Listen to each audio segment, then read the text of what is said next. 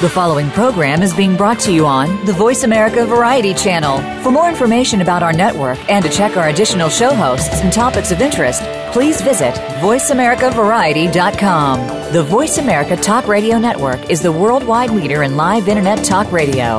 Visit voiceamerica.com. The views and ideas expressed on the following program are strictly those of the host or guests and do not necessarily reflect the views and ideas held by the Voice America Talk Radio Network, its staff, and management.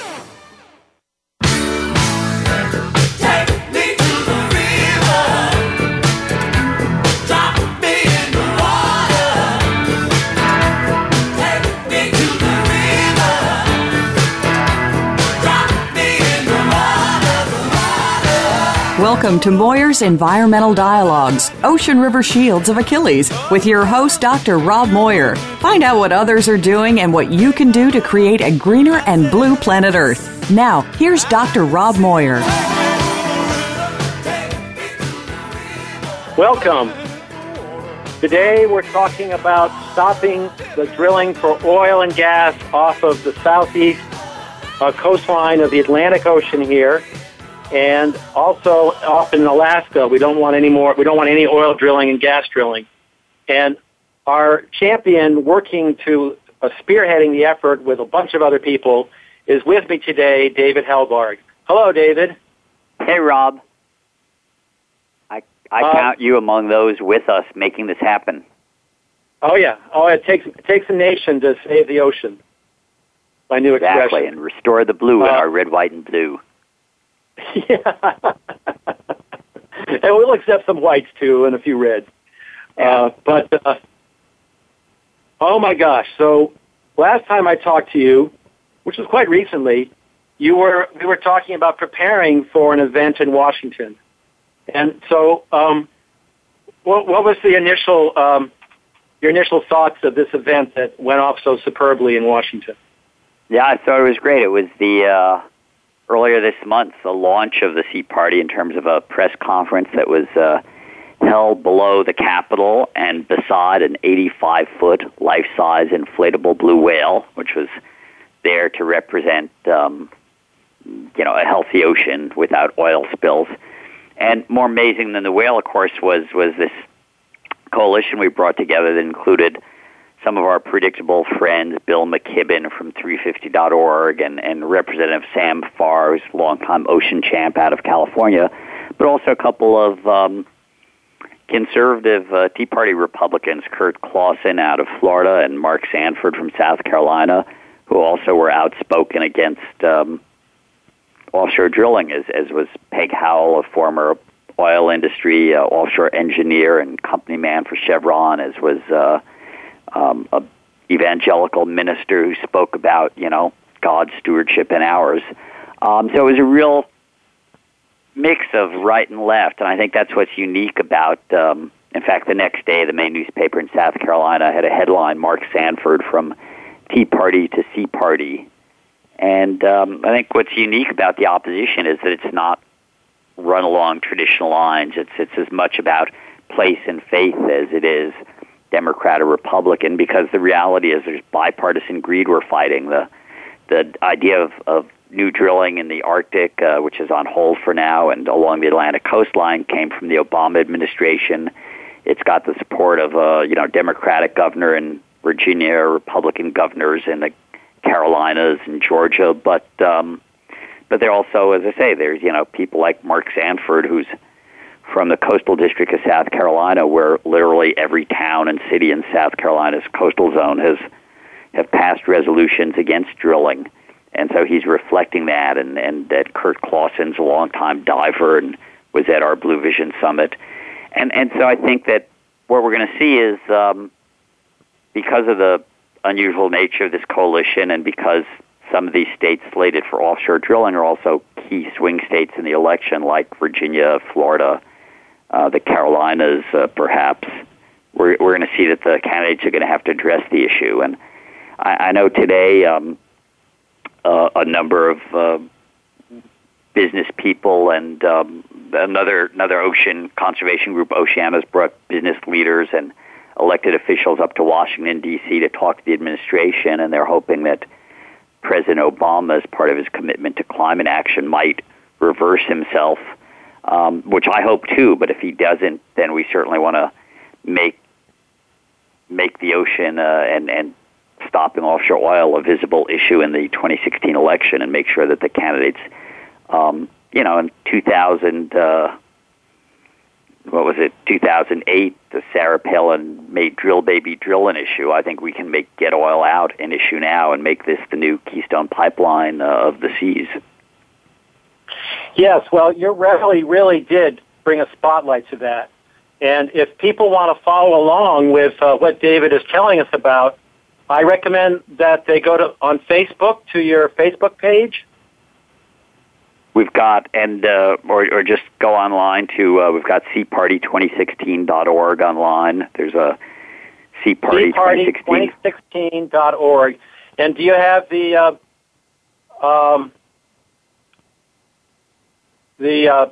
press article that you put out in Saloon?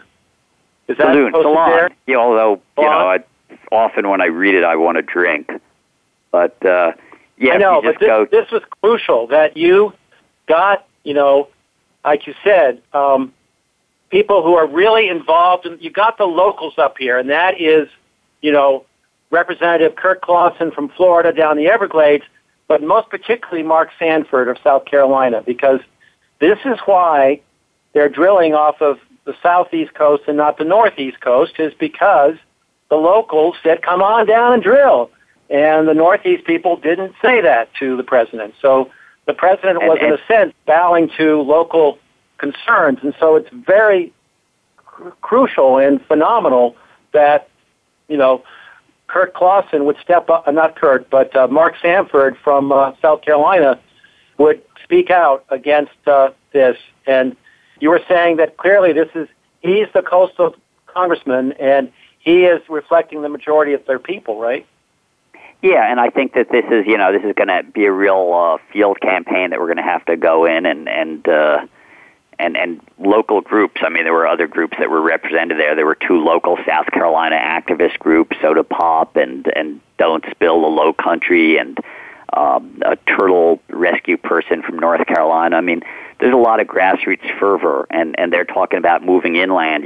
They've got the coast tied up. They want to start mobilizing the inland constituency so that ultimately they surround and isolate their governors and force them to say no to the feds, at which point, as you say, this had nothing to do with where they think the oil is. It had everything to do with where they think they can politically get away with more fossil fuel extraction. So they pretty much announced they weren't even going to attempt to drill the West Coast, because what we did here 30 years ago in California, which is stop the drilling and replace it with some beautiful marine sanctuaries, I think we can do that on the East Coast. I think in the end we may not have, instead of oil rigs, we might have a national marine sanctuary for the Outer Banks of the Carolinas or some other areas. But it's gonna require that we,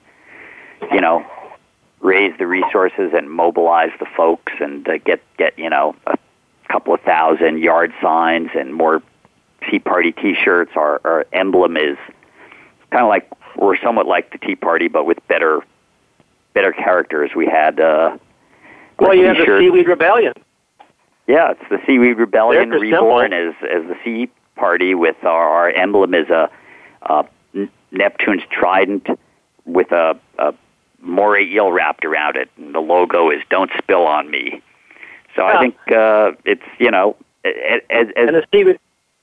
And as Representative Sanford said, this is patriotism. What he said, whales are important, as he pointed to the giant blue whale. But he says more important is that the towns and villages have spoken, and this is about democracy. And he said it goes back to the founding fathers 200 years ago. And I think that I would just respond quoting Thomas Jefferson that we have to be prepared to also battle the aristocracy of our moneyed corporations, and no industrial combine has been greater than the oil and gas industry today. So that's really what we're fighting.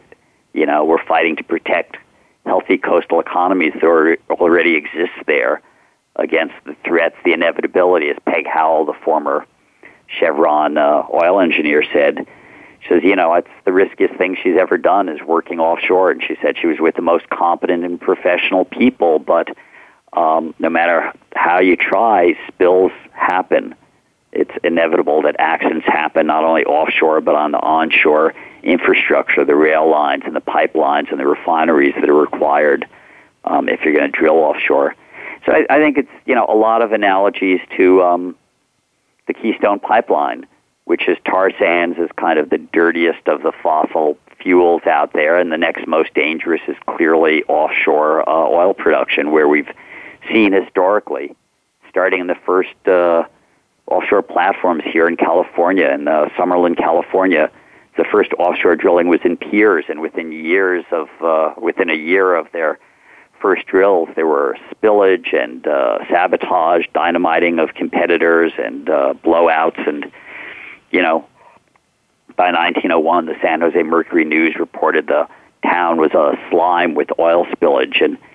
And every new frontier, whether it's the shallow waters of the Gulf, or the deep waters of the Gulf, or the Arctic Ocean, every new frontier, inevitably, frontier waters lead to disasters, and then it's only after the disasters that people start thinking of how to reduce the risk. So, luckily, with Greenpeace and other members of the coalition, the sky activists in the Northwest raised the public relations risk for Shell Oil drilling up there. And then after investing $7 billion, they hit a dry hole, and their new CEO pulled the plug on it, And the old CEO of BP had even warned that they were risking their corporate image by going into this high-risk environment, which is the Arctic Ocean. You were there this past spring when the Commandant of the Coast Guard, Paul Zunfeld, warned of what he called a black swan incident, like a Titanic-type incident if there was an oil spill or a ship collision up in the Arctic Ocean, because as a nation we don't have the resources to respond, to do oil spill respond, to do search and rescue. There's not even the basic aids to navigation that exists in the rest of the world's ocean up there in the Arctic. So BP's withdrawn there, and then the Obama administration withdrew two other lease sales up there. And so we have a period now, at least between now and 2017, when we can work to protect the Arctic Ocean from any future fossil fuel extraction.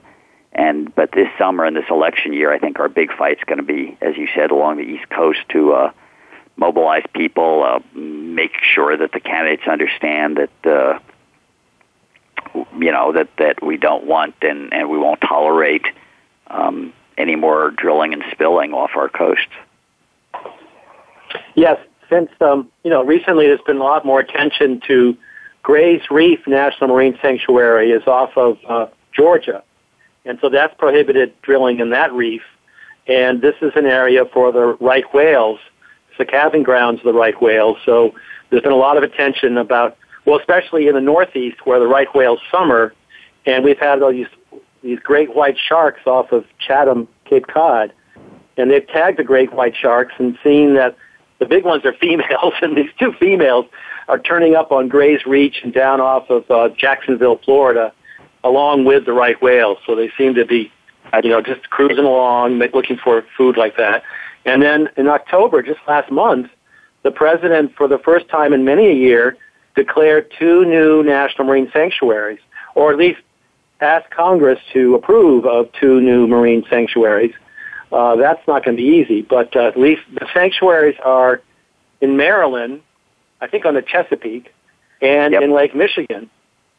So the Maryland one kind of bookends Gray's Reef, and now we just got to clear out the oil and gas drillers in between. And it's a great opportunity. I mean, it's almost like the opportunity now for the public to nominate sites for marine sanctuaries, and one of the wonders of the marine sanctuaries that integrate ecological and social and recreational values is they exclude oil drilling. And it only makes sense if we're going to protect the ocean, because the science is already in. There's been peer-reviewed science that says if we're going to prevent our blowing through the 2 degrees Celsius increase in temperature that leads to inevitable disaster, that we have to leave 80% of the known oil reserves in the ground and under the seabed. So to be looking for new reserves makes no sense, and even less so given that the way you look for it with seismic air cannons can damage and kill marine life. We at our press conference, Michael Stocker from is an audio expert, was playing whale sounds and explaining how the loud, repetitive acoustic cannons used to search for offshore oil can deafen these creatures, and how sound is the light of the sea. It's how the wildlife feeds and breeds, and if you deafen a dolphin or whale, you've pretty much killed it, condemned it to slow starvation, and so it's so damage the hearing system of the whale. Yes, yeah. and literally breaks their eardrums, and yeah. Again, I've been on offshore rigs in the Gulf and off California, and it's tough work and challenging, and I respect the roughnecks and roustabouts who are out there, but I sort of feel when I'm there that it's like I'm on a whaling boat in the 1850s, which is to say, let's honor their contribution to our maritime history and move on. It's coal and oil were great energy systems for the 16th and 19th century, but now we should be following Germany's lead and committing to being off fossil fuels by mid-century, and the other advantage of doing like solar and wind on and offshore is no wind spill ever destroyed your favorite beach. That's right. But we need to regulate the oil industry. They're like kids; they're just going to run amok if you give them a chance. So we have to, fence them into where they're going to play, and so we're not going to be able to exclude them from places from the southeast coast by just creating national marine sanctuaries, because national marine sanctuaries have to be approved by Congress, and you know how good Congress is at reaching consensus on stuff. So we have to make it collective action. Yeah, and we have to make it a litmus for the next president, because the president is the one. This president needs to step up and not, and listen to the locals and not permit drilling for gas and oil and mineral mining on the reefs that are potential threats. Instead of just closing off the whole ocean, we know which are the areas. So in the Northeast, the president is looking into creating a national marine monument, which is, use the Antiquities Act to protect pristine areas in the most heavily fished waters of America from oil and gas and mineral mining. And everyone up here talks about the fishing problems, but the truth of the matter is the fishermen have successfully managed Cassius Ledge and the slope waters so that those areas have not been disturbed by trawling. They're pristine. We've got 6-foot kelp forests on Cassius Ledge with its own indigenous kind of red-colored codfish swimming there. So the threat is not the fishermen. The threat is, as in the Southeast, oil and gas, but especially mineral mining. And so we have these high-tech metals are encrusted on the surfaces. They're paving these seamounts. And we're going to talk about that risk and how we need to act to stop it after a short break.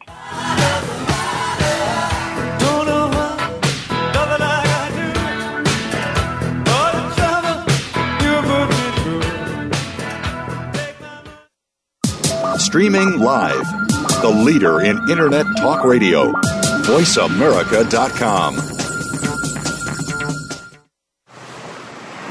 On a Cape Cod shore, 16 striped bass fish and a horseshoe crab were found dead, killed by a harmful algal bloom. The town blamed excessive lawn fertilizer for polluting the water. They restricted lawn fertilizing to once a year. The state overruled, mandating 5 times a year. Though the striped bass died on a Falmouth shore, fertilizer pollution is a national problem, clogging our waterways. If you believe in our rights to clean water and beaches, if you want to stop the killing of fish by excessive fertilizer, please join with us. Make a donation for responsible stewardship. Acting together, we can have clean beaches and more fish. Please visit www.donateforoceans.org. That is www.donate4oceans.org. All together now. Connecting local stewardship with global support, the Ocean River Institute is a nonprofit organization dedicated to helping people and groups make a difference where they live and work. We believe that many environmental issues can best be addressed by people taking action in their own communities and regions. It's not the large national entities, but the small, localized, or newly formed groups that often need help to achieve their goals. That's where the Ocean River Institute comes in. We maintain a network of eco-stewards and ORI partners, connecting them with resources and services to help them maximize their impact, expand their capacity, and weather unexpected setbacks. ORI actions and events offer opportunities to make a difference, to go the distance, and you can volunteer to be an ORI eco-steward. To discover more, visit us online at www.oceanriver.org. That's www.oceanriver.org.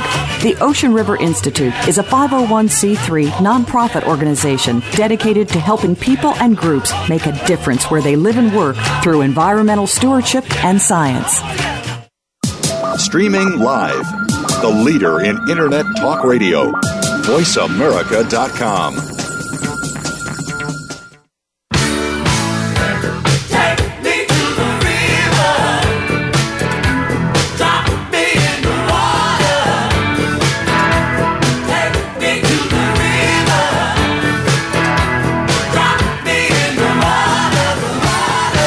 You are listening to Moyer's Environmental Dialogues. To participate in today's discussion, you're welcome to call into the program at 1-866-472-5788. Again, that's 1-866-472-5788.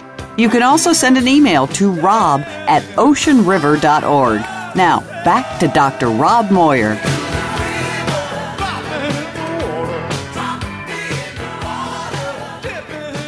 Hi, we're talking about saving the ocean, same thing we do every day. And my guest is David Helbard from, what are you from, David? Blue Frontier. Blue Frontier. Bluefront.org is the website for our organization, and we try and be honest brokers among all the marine conservationists and other ocean stakeholders who have a stake in having healthy seas and coasts and the communities that depend on them.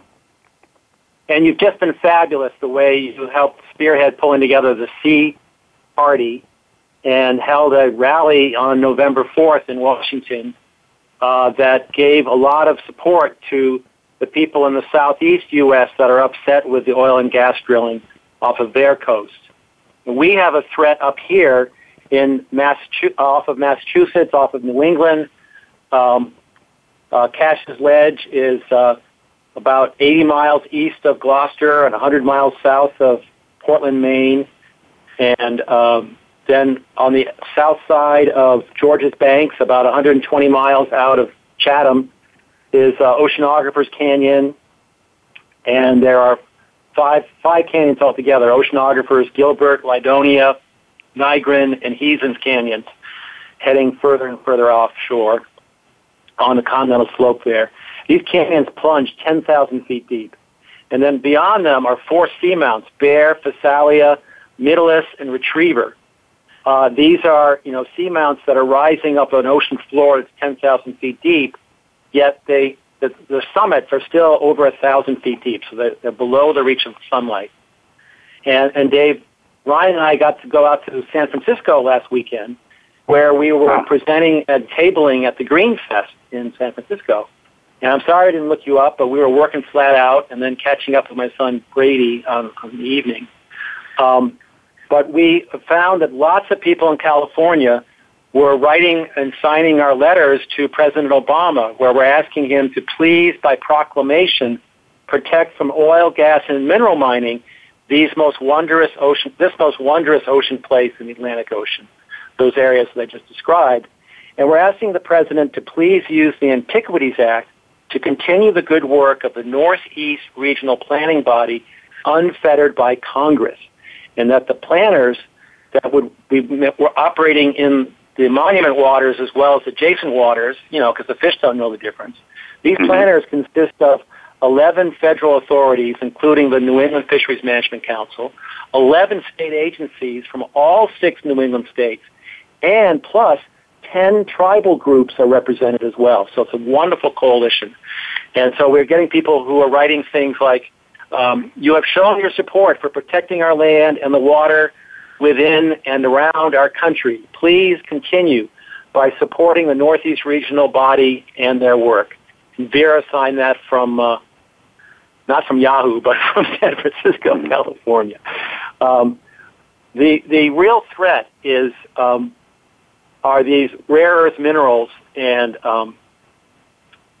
high-tech metals that are being mined there. And this is the best place in the world to find these things because the Atlantic Ocean, it's 150 to 135 million years old. You know, it was born with the separation of the supercontinent Pangaea. And as our continent moved to the west, there was a hot spot beneath, and it would put up from the Earth's mantle, you know, push up volcanoes. And as it spread, you ended up with a chain of underwater mountains. And the ones that we're talking about, those four that I named earlier, so those areas have this foamy basalt that came up there, and the basalt is very porous. It's 60% porous basalt. And so it acts like a giant sponge.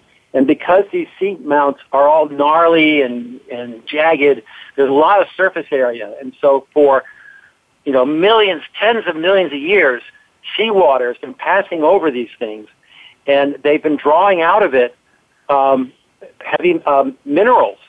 And the minerals are forming a crust that is covering all the rocks. It's called a hydrogenous ferromagnesium crust. And so that's that crust. That industry loves those magnesium crusts. What? Industry loves those magnesium crusts. Exactly. Industry loves those crusts because that's where the high-tech and rare earth minerals are mined. And so an ancient seamount in China is, you know, well inland now, and so that is being mined by China, and that's the biggest mine for these precious metals. And to the consternation of all the other nations, China refuses to export these rare earth minerals, so they force the high-tech companies to move their manufacturing into China.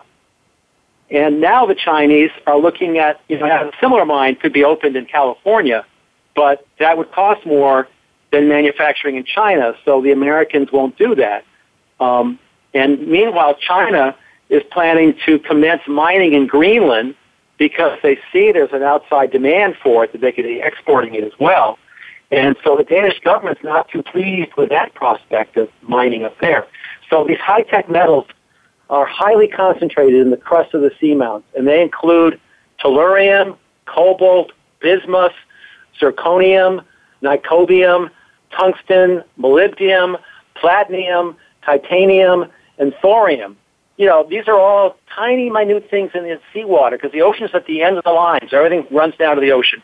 And these minute chemical metals get in the water, and it's just these basaltic sponges that are pulling it out of the water and creating this pavement that's over the seamounts that's full of this stuff.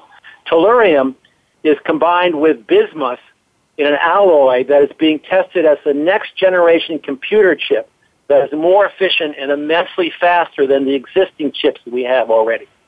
And tellurium is also combined with cadmium into an alloy that is considered the best material for production of multi-terawatt solar cell electricity using that thin film photovoltaic technology. And so it's the solar cell industry themselves that are expressing interest in mining that hydrogenous ferromagnesium crust of the seamounts. And that's just the high-tech metals. Then we have the rare earth elements on the surface of the seamounts off New England shore, and these include cerium, europium, lanthanum, and yttrium. I'm just going to talk about those four because cerium is a chemical oxidizing agent and a polishing powder, and that's what gives glass and ceramics their yellow colors. And it's a catalyst for self-cleaning ovens, and it's the fluid catalytic cracking catalyst for all the oil refineries that are going on. It's also combined with iron to create the flints that spark our lighters. And then europium that's what's in the red and blue phosphorus colors. And it's used in lasers and mercury vapor lamps and fluorescent lamps, and it's an NMR relaxation agent. Then the third one is lanthanum, which is, or lanthanum. I'm not very good at this. This is really bizarre stuff. These are actual chemical elements. And it's high in refractive index that's used in the alkali-resistant glass. And it's also a component of flint, hydrogen storage, battery electrodes, camera lenses, and it also is a fluid catalytic cracking catalyst for oil refineries. And finally, yttrium with a Y, its symbol is just Y, is used in energy-efficient light bulbs. Yttrium is necessary for yttrium aluminum garnet lasers, yttrium vanadate, which is a host for europium in television red phosphor, and it's also used in high-temperature superconductors, stabilizing zirconia and iron garnet microwave filters and spark plugs and gas mantles. So these are very sought after by mostly wealthy Americans. And so this is, going to become something that they're a little more hungry for than fish. Fish is only consumed by like 2% of our country here. But so President George Bush, he protected the seamounts in the Pacific Ocean when he created by proclamation the National Marine Monument out there. And so that was the single largest fully protected conservation area that's now under the U.S. flag. And so we're calling on President Obama to lead by protecting these Atlantic seamounts in the American waters as part of his National Marine Monument for the Atlantic Ocean. And so you add on to that the canyons where the sperm whales. I took a. Did I tell you about this last time on the radio? I'll tell it again. So yeah, a bunch of shipboat modelers coerced me into taking them out to see the sperm whales on Georges Banks beyond and Oceanographers Canyon. And we got out there, and we found a whale, a sperm whale, and it was floating dead on the water. And I turned around, and there was the captain putting on his wetsuit because he was a jeweler, and by golly, he was going to jump in the water and cut those teeth out of the sperm whale. And so I told him, look, that whale is inflating with methane and sulfur gases. When you touch it, it's going to blow. There are going to be sharks all over the place. And that's the only reason he got out of his wetsuit and didn't abandon us 120 miles offshore. But we went on to see sperm whales, live sperm whales. So by making this a national monument, it'll help bring attention to the sperm whales that are out there, and as well as the fecundity of life that's undisturbed on Cassius Ledge. And this will become destinations for people coming out of Boston, out of Portsmouth, out of Portland, Maine, out of Newport, Rhode Island, to go out and see these things. So that's good for the economy. But more importantly, it'll get people to care for this ocean area. And by caring for the ocean area, not only will they keep the miners out, but they will also enable Congress to put more money into fisheries management, which they get to do every 10 years and not less. And right now, very few non-coastal communities care about fish, so why do the heavy lift of more government money for something? So this is a whole big plan to get people more engaged with their ocean. And what you were saying, I mean, the Chinese have it right. If we're going to mine seamounts, let's mine the ones that have migrated inland, where we have a traditional, it may not be the best regulated, but we know how to do mining on land instead of putting our nearshore waters at risk. I mean, I started writing in 1977 about offshore mining, undersea mining, and the problems haven't changed. Only the technology's advanced where it could be done, but in doing it, you could risk, all the other benefits of recreation, transportation, trade, energy, protein that comes from seas without industrial mining and the oceanic smog that's generated by the sediment and the breakup of these crusts. So yeah, I mean, that's right. And necessary what is cool minerals, is that we can get them where the Chinese get them, which is that part of the ocean that's now part of the land. That's right. That's right. Because each seamount, and this was the neat thing about my display, was that I got from NOAA. NOAA has lowered down, underwater submersible cameras, remotely operated, over 1,000 feet deep. Some seamounts are over 2,000 feet deep, and photographed the critters down there. And so I had them all spread out, all these bizarre critters, because each seamount, retriever, Mytilus, Physalia, they're all unique. They're all a unique combination of this basaltic rock and sand and mud and gravel. And so they each have different assemblages of animals that are unique to each one. And we just don't know what's living down there. But there's this little octopus all curled up on the sandy bottom in one of the photographs, and what looks like a hermit crab, but it's probably its own species, because these animals are living way below the reach of sunlight and stuff. So now that we have the technologies, what? Just the incredible thing is the oceans where we're discovering new species and habitats, even as we're putting them at risk of destruction. Absolutely. We know more about the surface of Mars than we know about the bottom of the ocean.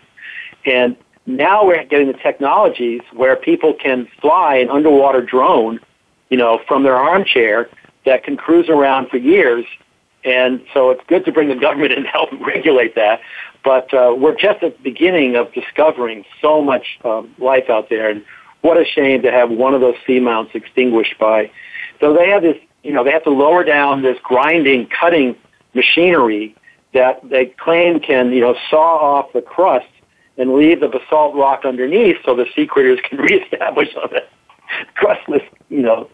I've been down in coal mines, and I've seen the machinery they're talking about. It looks like a giant salami cutter, a giant meat cutter. Yeah, and it exactly. goes along the face of the coal wall for a quarter mile, and as they have a metal hood in front of it, and it goes onto a conveyor belt, and as the machine moves forward along with the hood, all the land behind it subsides. Basically, this quarter mile, it's like a moving earthquake, and I'm sure, move that to the marine environment and see what happens. It'll be like mountaintop removal, only because the mountains are underwater, people will pay less attention.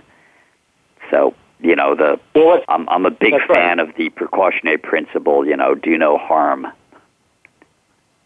Well, what's fun is that when I was working the hydro winch on the westward, I would tie a regular styrofoam cup onto the winch and lower it down hundreds of feet and pull it back up, and it would be a 1 inch miniature of So they can take their big ocean grinding machines and lower it down 2,000 feet, and guess what? They're going to pull back up again. Miniature. Awesome. It's an incredible. I mean, you're going to have under that depth.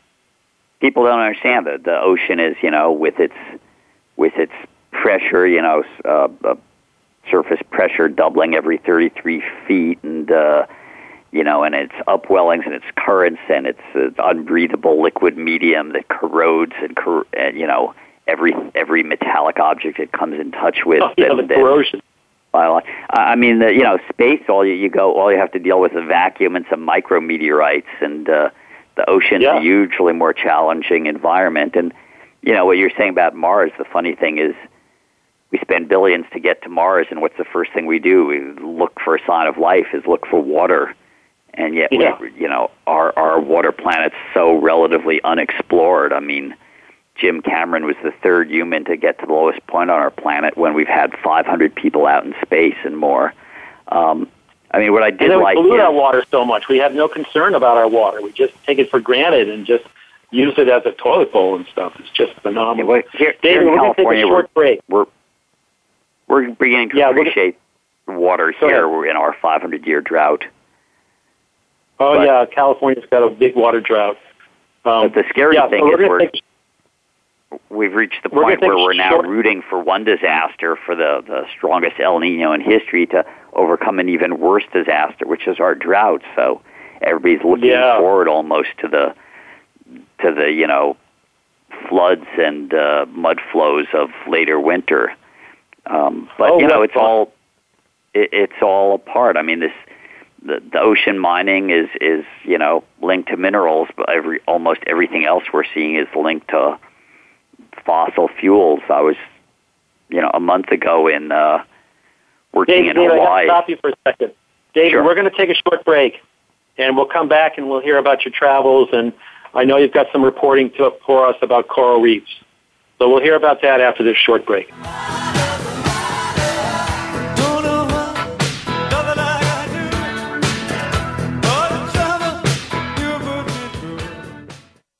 Stimulating talk. It gets those synapses in the brain firing really fast. All the time. The number one internet talk station where your opinion counts. VoiceAmerica.com.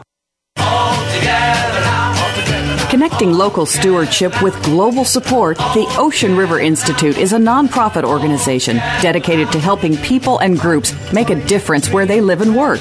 We believe that many environmental issues can best be addressed by people taking action in their own communities and regions. It's not the large national entities, but the small, localized, or newly formed groups that often need help to achieve their goals.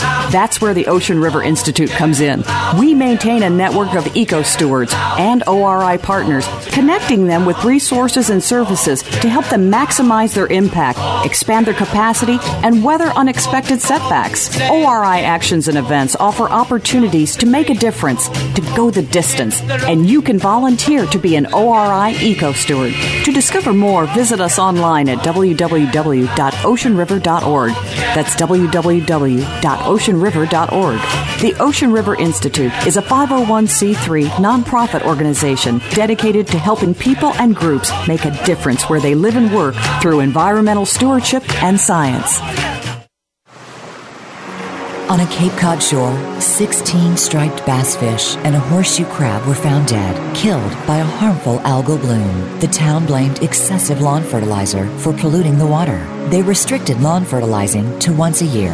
The state overruled, mandating 5 times a year. Though the striped bass died on a Falmouth shore, fertilizer pollution is a national problem, clogging our waterways. If you believe in our rights to clean water and beaches, if you want to stop the killing of fish by excessive fertilizer, please join with us. Make a donation for responsible stewardship. Acting together, we can have clean beaches and more fish. Please visit www.donateforoceans.org. That is www.donate4oceans.org.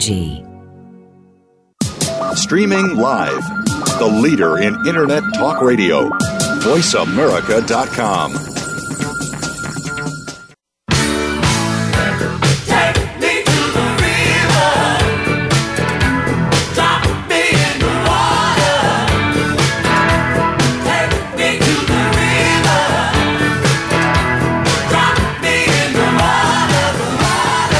You are listening to Moyer's Environmental Dialogues. To participate in today's discussion, you're welcome to call into the program at 1-866-472-5788. Again, that's 1-866-472-5788.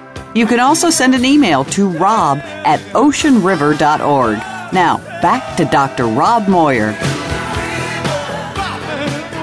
Hi, I'm here talking with David Helvarg, and David and I are doing the same thing we do every day, try to save the ocean. And right now I was just talking about a wondrous Atlantic Ocean place that's most deserving of protective proclamation by President Obama. And you're invited to lend your voice to our call on the President to protect the most pristine ocean places in the Gulf of Maine and beyond Georgia's banks out into the Atlantic Ocean. We're talking a ledge, canyons, and seamounts. If you'd like to help us, please go to www.oceanriver.org. And there you'll see a number of campaigns. You want to click on Wondrous Atlantic Ocean Place, most deserving of protective proclamation. And we welcome your words as well as your signature. We will make sure everyone sounds good. We've gotten comments from 52 states and territories.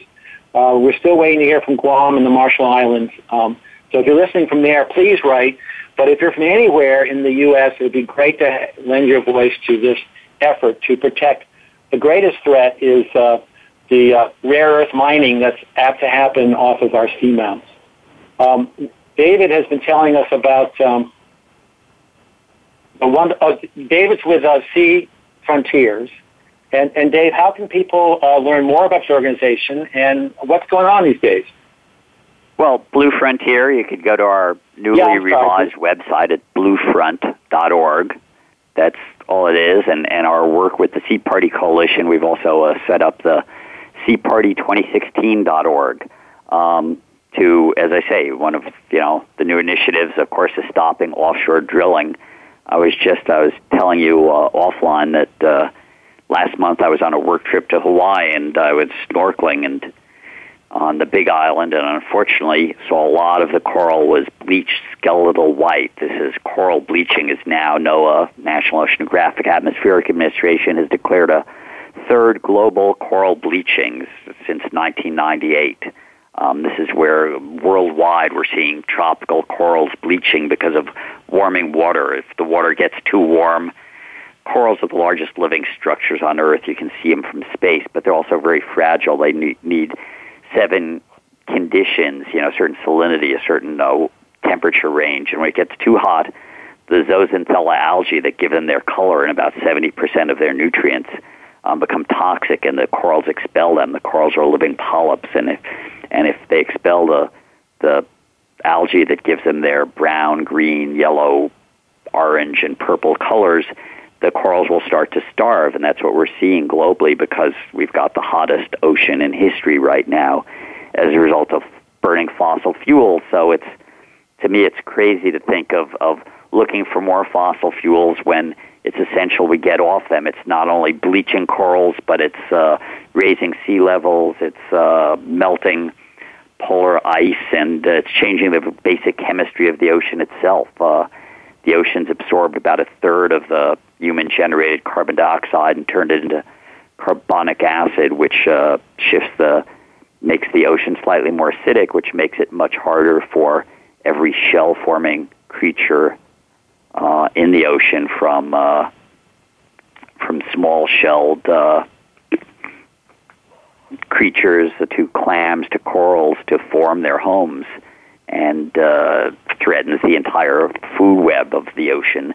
So it's just one more reason why we really need to move on. That's why we formed the Sea Party, to stop plans for new offshore drilling. We had our first fundraiser for the Sea Party at the Explorers Club in New York in October, and along with me, we had Donovan Richards, a city councilman from New York, who represents the Far Rockaway district. It's a low-income community of color that got pounded by Sandy, and so he's very concerned and engaged with the issue of sea level rise, how it impacts poor communities. And this Saturday, we're having our next Sea Party fundraiser in Sausalito, California, sort of the other end of the country and also the socioeconomic spectrum. And yet there, Kate Sears, one of the county supervisors, will be talking about how sea level rise is impacting this coastline. And talking briefly, it's mostly we're going to talk about the Sea Party, but also party for it.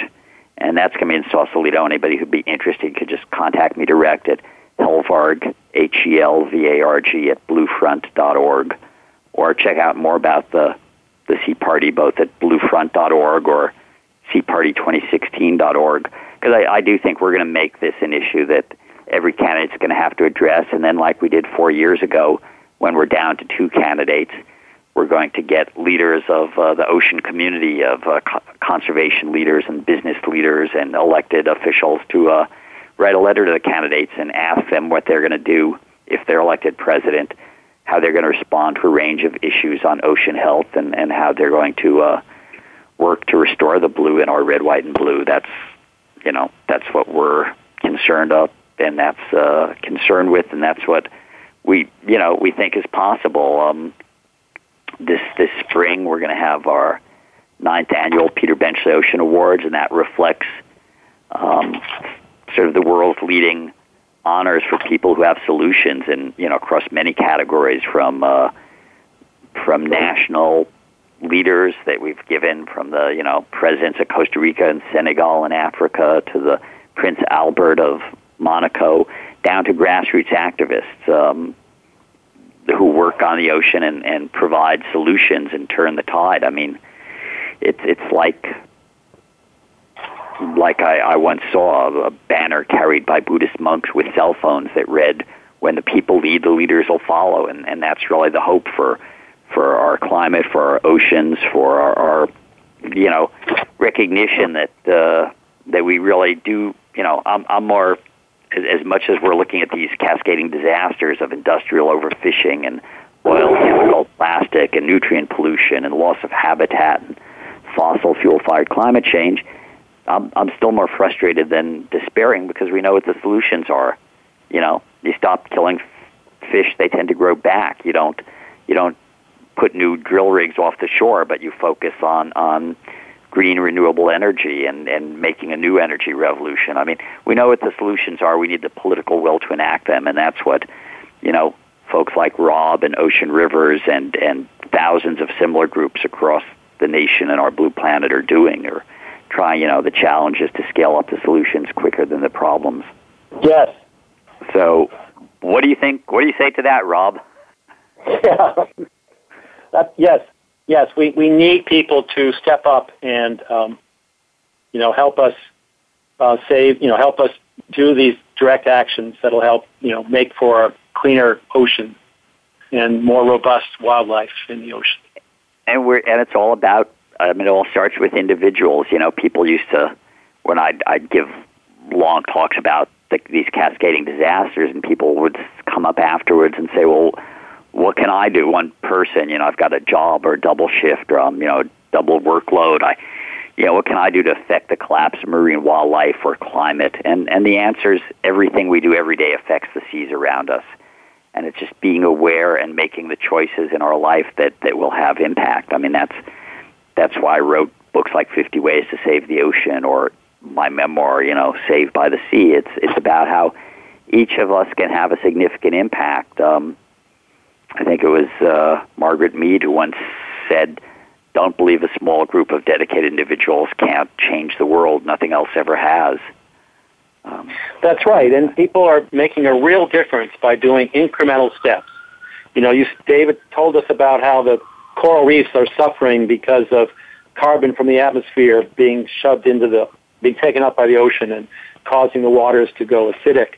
And we help every time, we cut down on reduce our carbon footprint by the littlest things, combining clothes so it's one less washing, or, parking your car and walking part way to work instead of driving the whole way.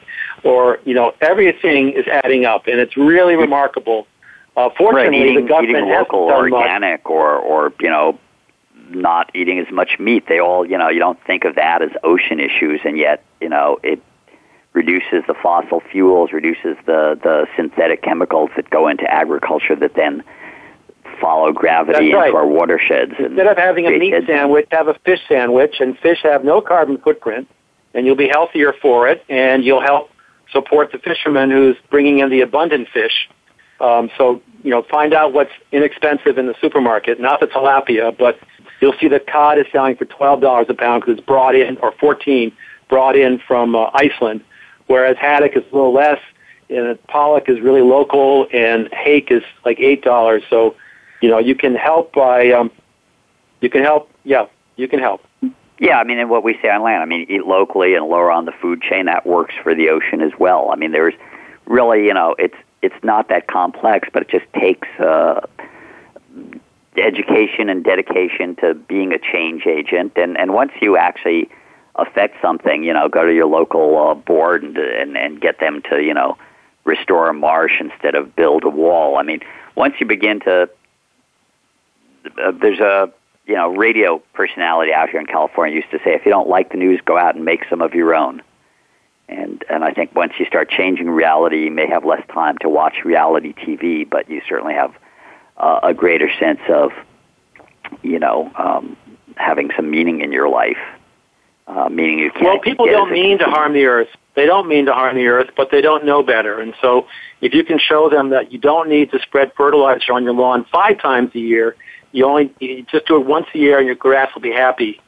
People, they need to know how to make a difference because we're very good about deferring to experts. And so it's wonderful. I'd have to recommend my book, 50 Ways to Save the Ocean. It's pretty simple things we can all do, and it's illustrated by Jim Toomey, who's a great cartoonist who writes Sherman's Lagoon, the the shark, who's white shark, and his family. It's in hundreds of newspapers, and a lot of people like this are. The solutions aren't that hard. Number one in 50 Ways to Save the Oceans, go to the beach because we protect what we love. And Rob, when you talk about, the waters off New England, I hear that love in your voice. We're all sort of connected to the seas in ways that are both, amazing and mysterious. And getting so much from it, we just want to give something back. David, we're out of time, but thanks a lot for taking a moment with us.